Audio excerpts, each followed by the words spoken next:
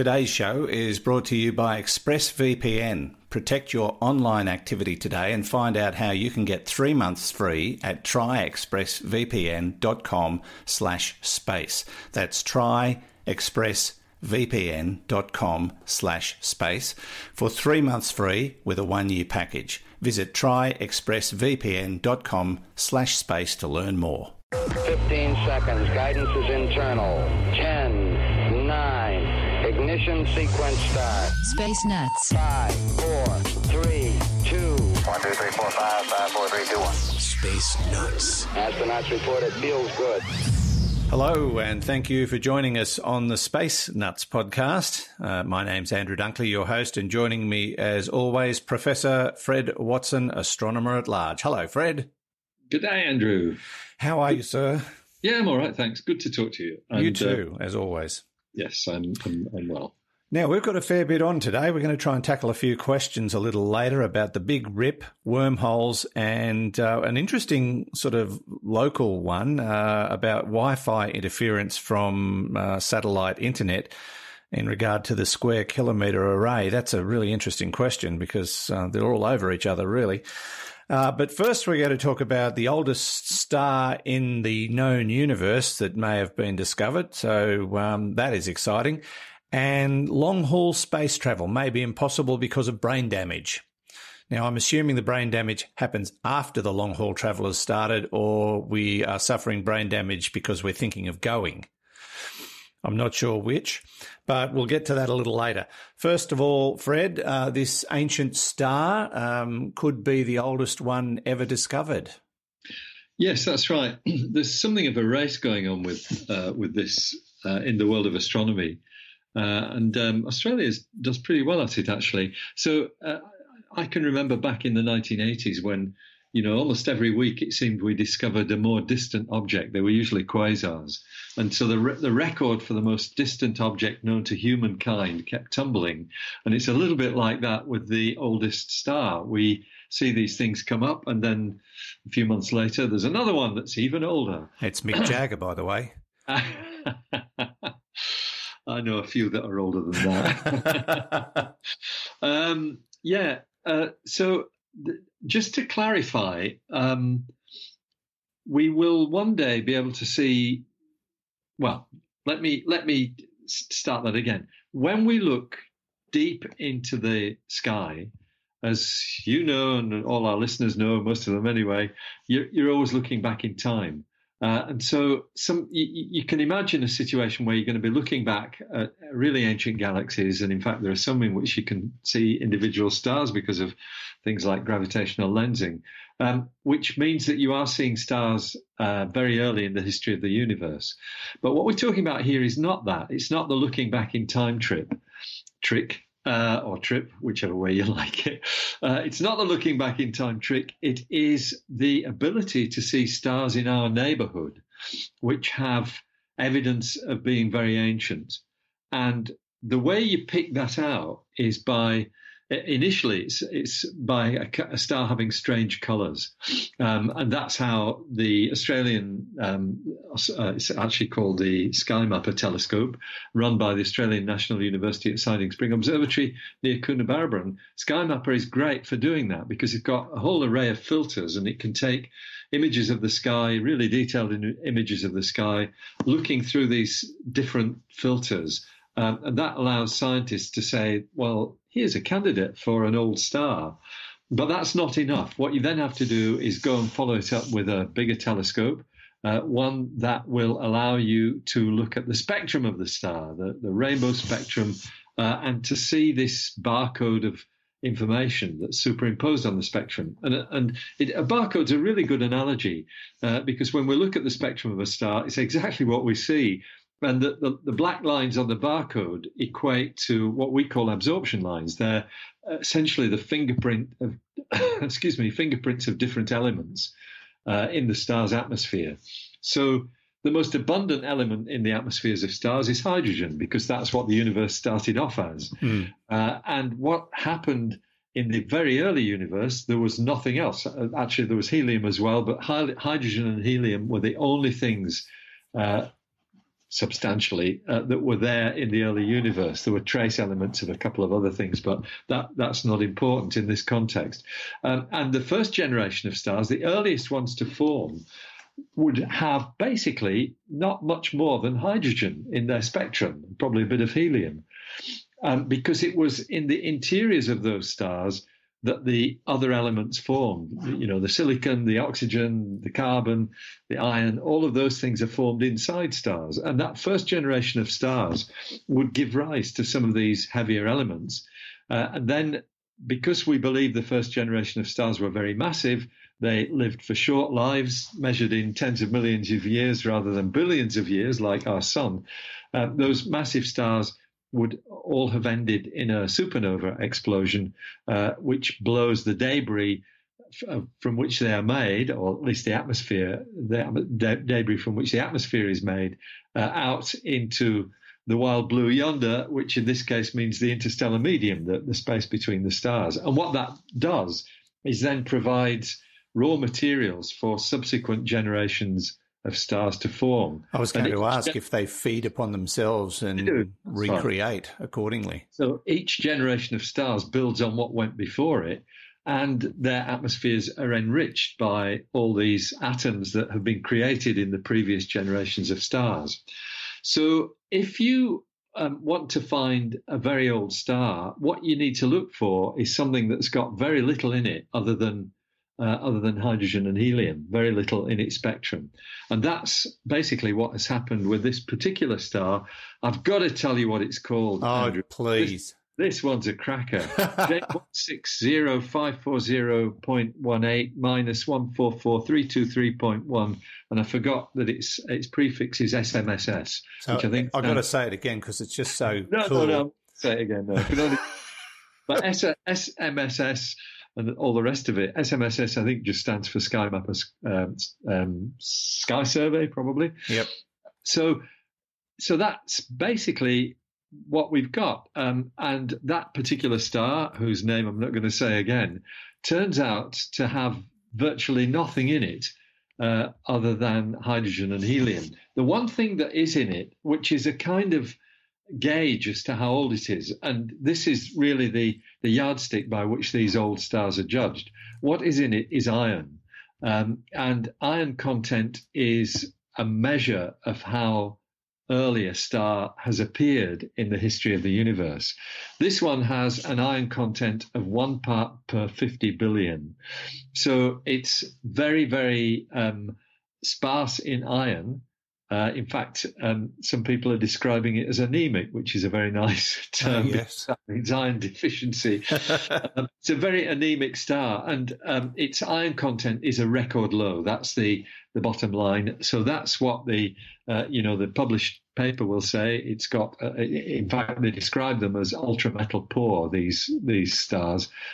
And a metal, by the way, to an astronomer is everything except hydrogen and helium. I know that sounds bizarre, but we think of, even oxygen and carbon and things like that as metals, but it's not a metal in the normal sense of the word.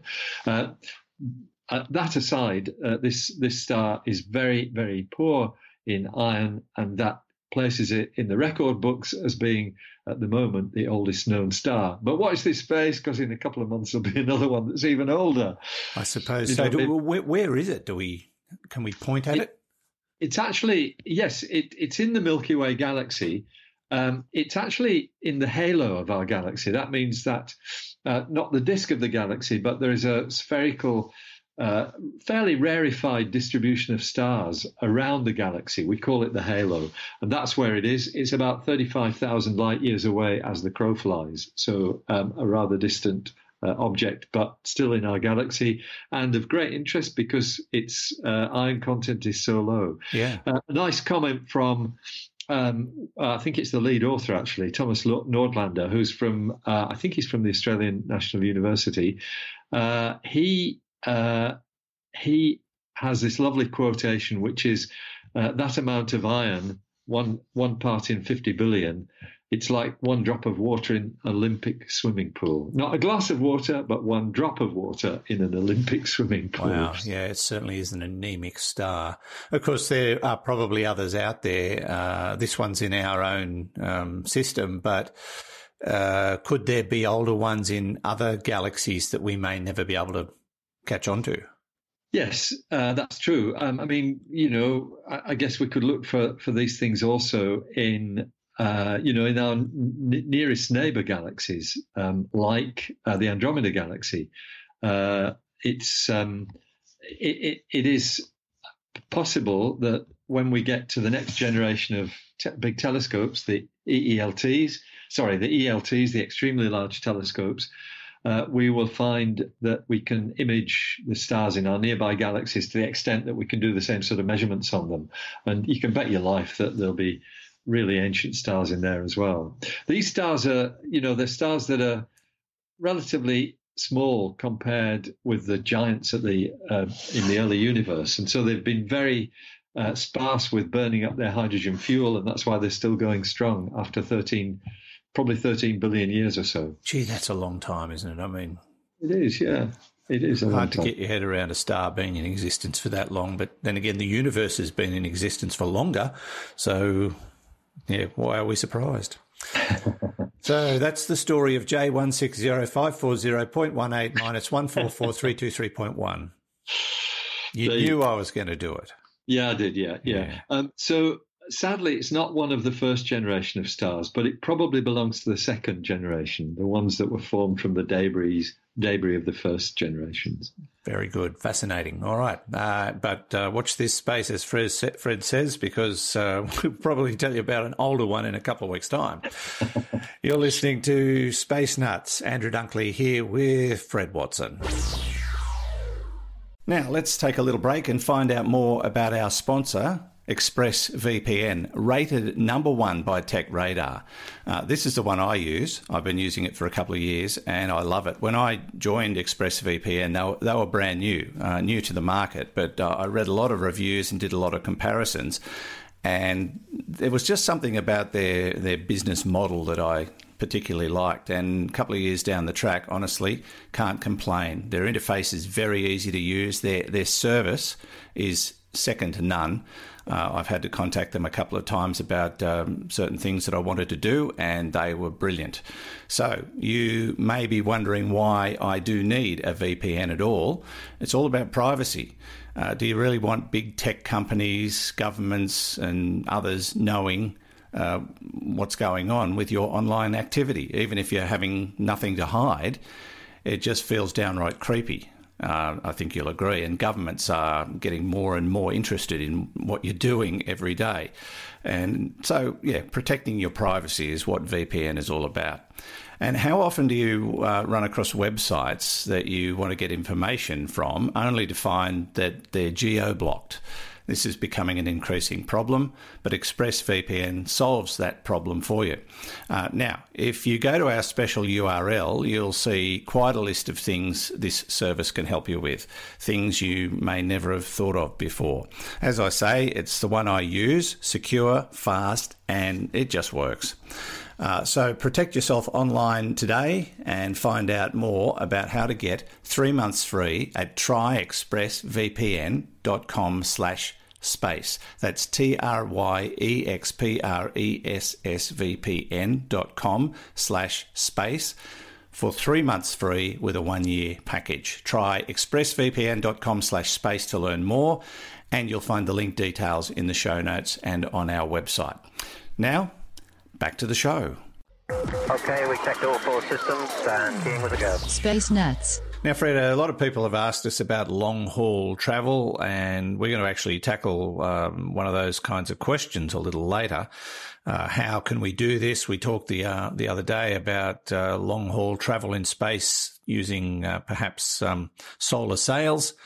But the reality of sending people long distance versus a small spacecraft is a very, very different venture. And we certainly don't have the technology to fold space, which is certainly something that has been considered in the realm of science fiction. So if we're going to send people long distance, we're going to have to do it the old-fashioned way. And now it's starting to look like that might be more difficult than we first thought. Yes, that's right. I mean, I think it's fair to say that of the technological problems that face us in terms of getting people, for example, to Mars, the radiation issue is perhaps the most difficult to solve. You can provide your astronauts with an atmosphere. You can probably even build a spacecraft that will mimic the Earth's gravity by rotation, by centrifugal force, all of those things. But what you can't do very easily without lots of shielding is stop the subatomic particles getting through the skin of the spacecraft. And in particular, it pertains to long-haul spaceflight, exactly as you say. So just looking at what we've done in human spaceflight so far, most of the experience of astronauts and the medicine that's been done with astronauts relate to scientists either in the International Space Station or its predecessors like Mir and Apollo-Soyuz and things like that. Those are long duration space flight, but they're very much in the local environment. And all of those astronauts are protected to a large extent by the magnetosphere of the Earth, basically the magnetic shield that the Earth's magnetism builds around the planet. So certainly the International Space Station is well within that zone. Travel to the moon, of course, meant astronauts left that protective zone around the Earth, but their duration was not that much more than a week of the order of 7 to 10 days. And that means that their dosages of the subatomic particles were relatively low. And so we don't have any direct experience of plonking people out there in the middle of nowhere and watch what happens when they're radiated by two specific sources. One is the solar wind, this wind of subatomic particles, basically electrons, protons and electrons from the sun. But the other, and really maybe more dangerous one, is the what's called the cosmic ray flux. So cosmic rays actually come from our galaxy and other galaxies. They're not from the sun itself. They're a background of subatomic particles that come from sources actually that are not that well defined. They are within our galaxy. There's probably a lot of stuff that results from neutron stars, stuff that results from perhaps black holes, from supernovae. All of that stuff is floating around, and we are irradiated with it. Actually, cosmic rays I think they were first measured before the First World War by scientists using balloons to see, to record what happened. So the cosmic ray flux, and particularly the high energy cosmic ray flux, is something that we, I guess, have recognized for quite a long time as putting long-haul astronauts at risk. But now, some work that's been done by scientists, actually they're both, the two scientists who published this work, they're both at University of California, Irvine, and they're both basically involved with radiation oncology. That's their specialism. And it's work that they have done in looking at relatively low doses, the kind of things that you might find irradiate astronauts traveling to Mars, but over long periods of time. And of course, they haven't used astronauts; they've used mice as basically as substitutes. As you do. As you do. So they did this for 6 months. They basically exposed mice to low-level neutron radiation for 6 months, and then looked at the neurons in their brains. In particular, these are the cells that essentially store memories and things of that sort. And they concluded it's not a tumor. Well, they concluded that they don't work very well anymore. Yeah. The fine structure in the neurons has been damaged, and maybe some of the connections have as well. Oh. So there were clearly in the study, their studies, of course, after the irradiation, they tested the mice to find out in behavioral terms how they were coping, and they say. The outcome of our behavior studies demonstrated that mice exposed to neutrons for 6 months had trouble with learning, adapting, and storing memories. For example, these mice were less likely to be interested in a new toy that had been placed in their testing arena compared with a toy that they had already seen before. The control mice, on the other hand, would take much more time to explore the new toy than the old toy. And similar tests. But what was also really interesting is that the irradiated mice demonstrated social problems, much more likely to avoid social interactions, had difficulty dissociating or forgetting an adverse event that happened in the past. The space radiation induced changes that increased anxiety levels. So they essentially believe that they've replicated what would happen to a human brain in space. And they believe that this could significantly impair, once again quoting their work, could significantly impair the ability of astronauts to respond under stress or in unexpected situations. And what they've done, they kind of, translate those findings into what that might mean in human terms. And they say, we estimate that in a crew of 5 astronauts traveling to Mars and back, we would expect at least one member to display severe deficits in cognitive function by the time they return to Earth. That is scary. Yeah, it's very scary. I mean, it could be all of them, couldn't it? It's statistically, it 1 in 5, but it could actually go the other way. Yeah, that's right. They qualify their work by saying, this is just one study and the results must be replicated, but it does raise the sobering possibility that galactic cosmic radiation exposure may represent a significant obstacle to deep space travel. And once again, I call on science fiction to provide the answer. And in the movie Signs, they wrap their heads in aluminium foil. Oh, I think that there it is. Why didn't they think of that? Why didn't these guys just think of that? If you want to follow up on this, it's on the US edition of the Conversation. Astronauts' brains are subject to long-lasting damage due to low dose. The Conversation website is one of the best online facilities for really getting down and dirty into some deep and meaningful stuff. I go to their website so often because there's always something interesting, and they really do a great in-depth analysis. It's fantastic. Absolutely. I agree with that wholeheartedly. Because you actually answered 2 or 3 questions that were formulating in my mind while you were talking, because I was going to say, we're protected by the magnetosphere. We don't go out beyond it much except to go to the moon and back, and we were only out there a week. So why haven't we tested a long-haul trip, sending someone out for a month and then coming back over, so it's a 2-month trip just to see what it's like? Probably a good thing we didn't. Yeah, I think that's right. That's the bottom line. So that's another problem we need to solve. Yeah. I mean, I think, you just have to send them up there with some aluminium. That's aluminium foil. Yeah, got to wrap that stuff around you. It is, good for heat dispersion as well. Sorry? Which movie was that? That was in the movie Signs. They wore these silly little aluminium hats so that the aliens couldn't read their minds. Oh, that's it. Yeah. Yeah. But, it'll protect you from all that other stuff as well. Oh, that's right. Very good. Except don't put it in a microwave oven, I guess. All right. And I might mention, and please forgive me for forgetting your name, but we got a message on Facebook the other day from someone who is looking at becoming a doctor, but specialising in space, and wanted us to actually talk about some of the afflictions that astronauts might face. So she'll be fascinated to have heard that particular problem. Yeah.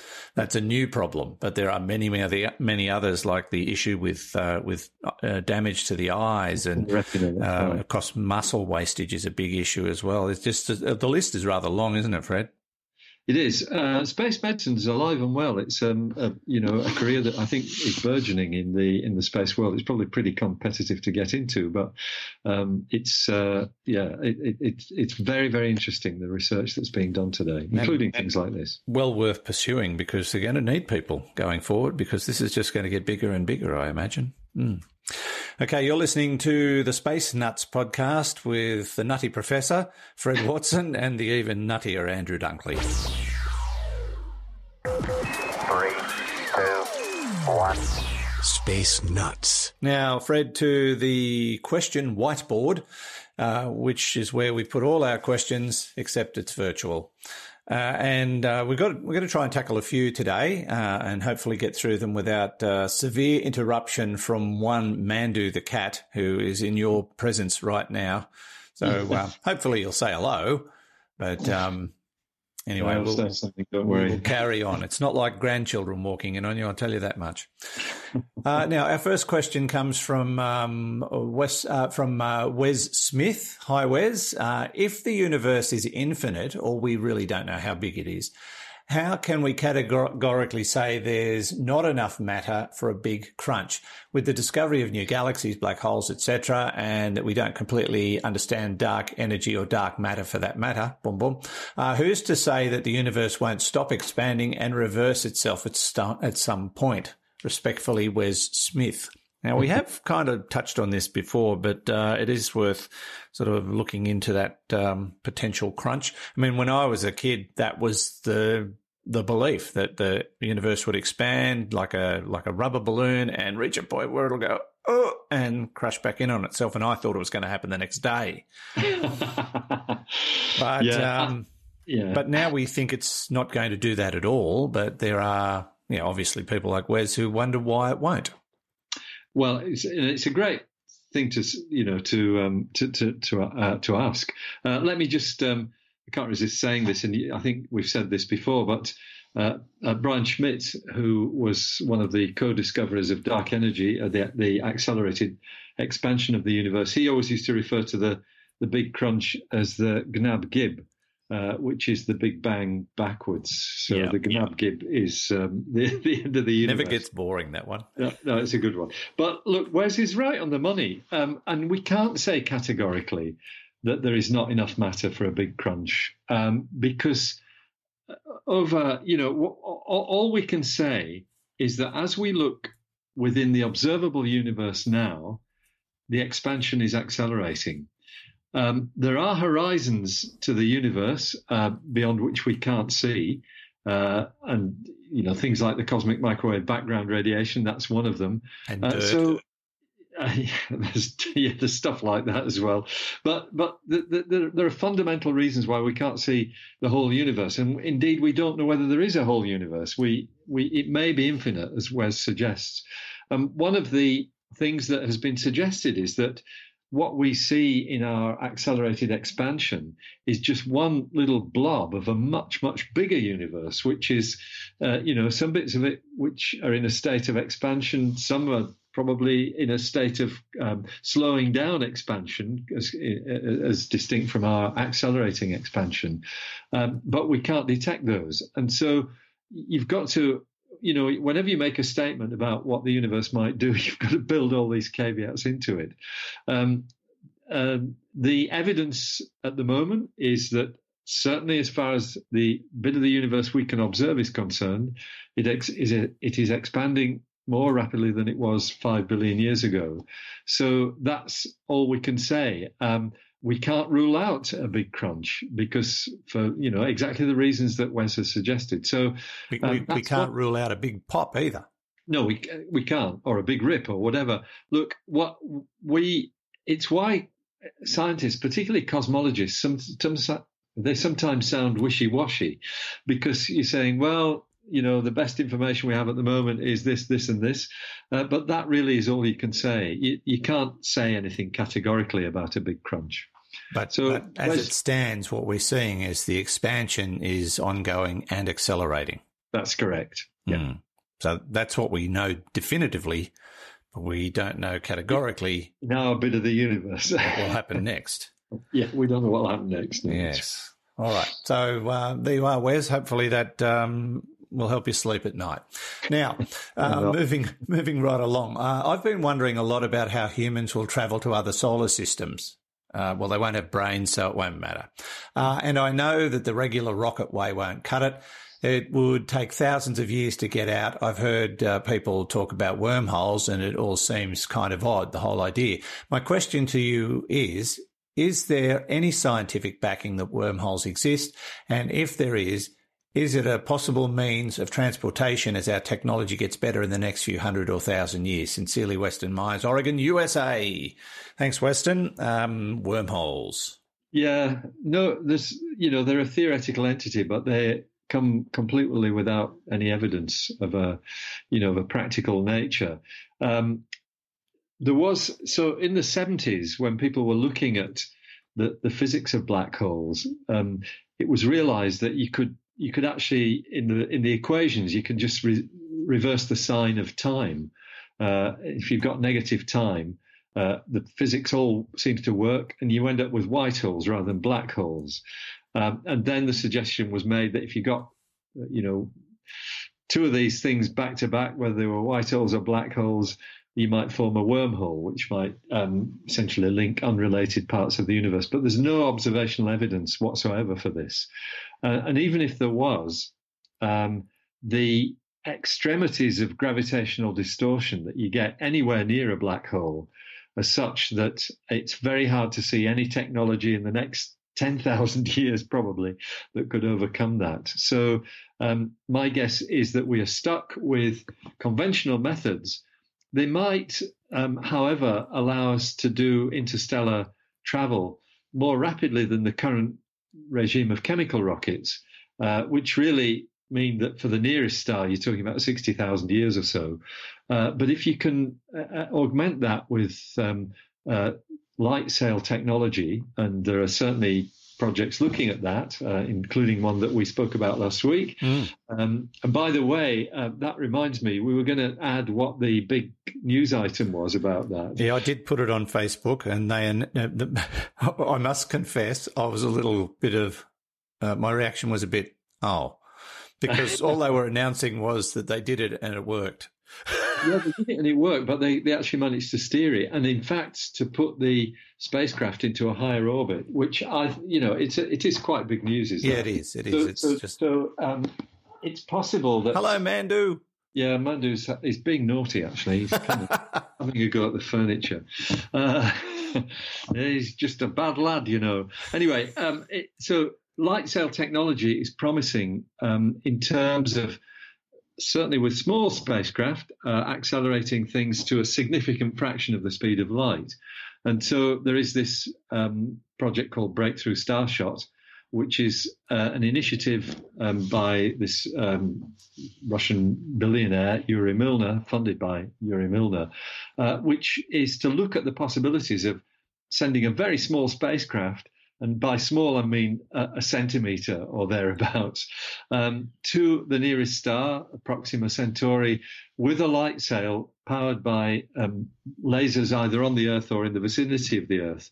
That's all they're doing at the moment is looking at the feasibility of it. And I haven't seen a final report on that, but you can tell that people are thinking of these ideas. So it may be that there are technologies that we can employ, but wormholes doesn't look like one at the moment. What about folding space? In a sense, it's related to wormholes. So there was a paper which I read, is probably about 20 or 30 years ago now, which was published, I think, in a UK astronomical journal, where somebody looked at the physics of the warp drive in Star Trek, which involves folded space, and very quickly arrived at the conclusion that you need more than the entire energy budget of the universe to make it work. So everybody kind of lost interest after that, which is fair enough too. Understandable. Okay. So probably not Western, unfortunately. Not at this stage. They might find something else. Now, to our final question today. Hi, Andrew and Fred. Oh, I got to go first. Woohoo! Obviously not Dave this time. Not Dave this time. A first-time emailer but long-time listener. While reading one of the regular manufacturing monthly newsletters, oh, how exciting, I came across a story about a Western Australian Minister for Regional Development, Alana McTiernan, switching on the national broadband network in Australia, Western Australia's Midwest. Now, for those who don't know, the national broadband network is our high-speed internet service.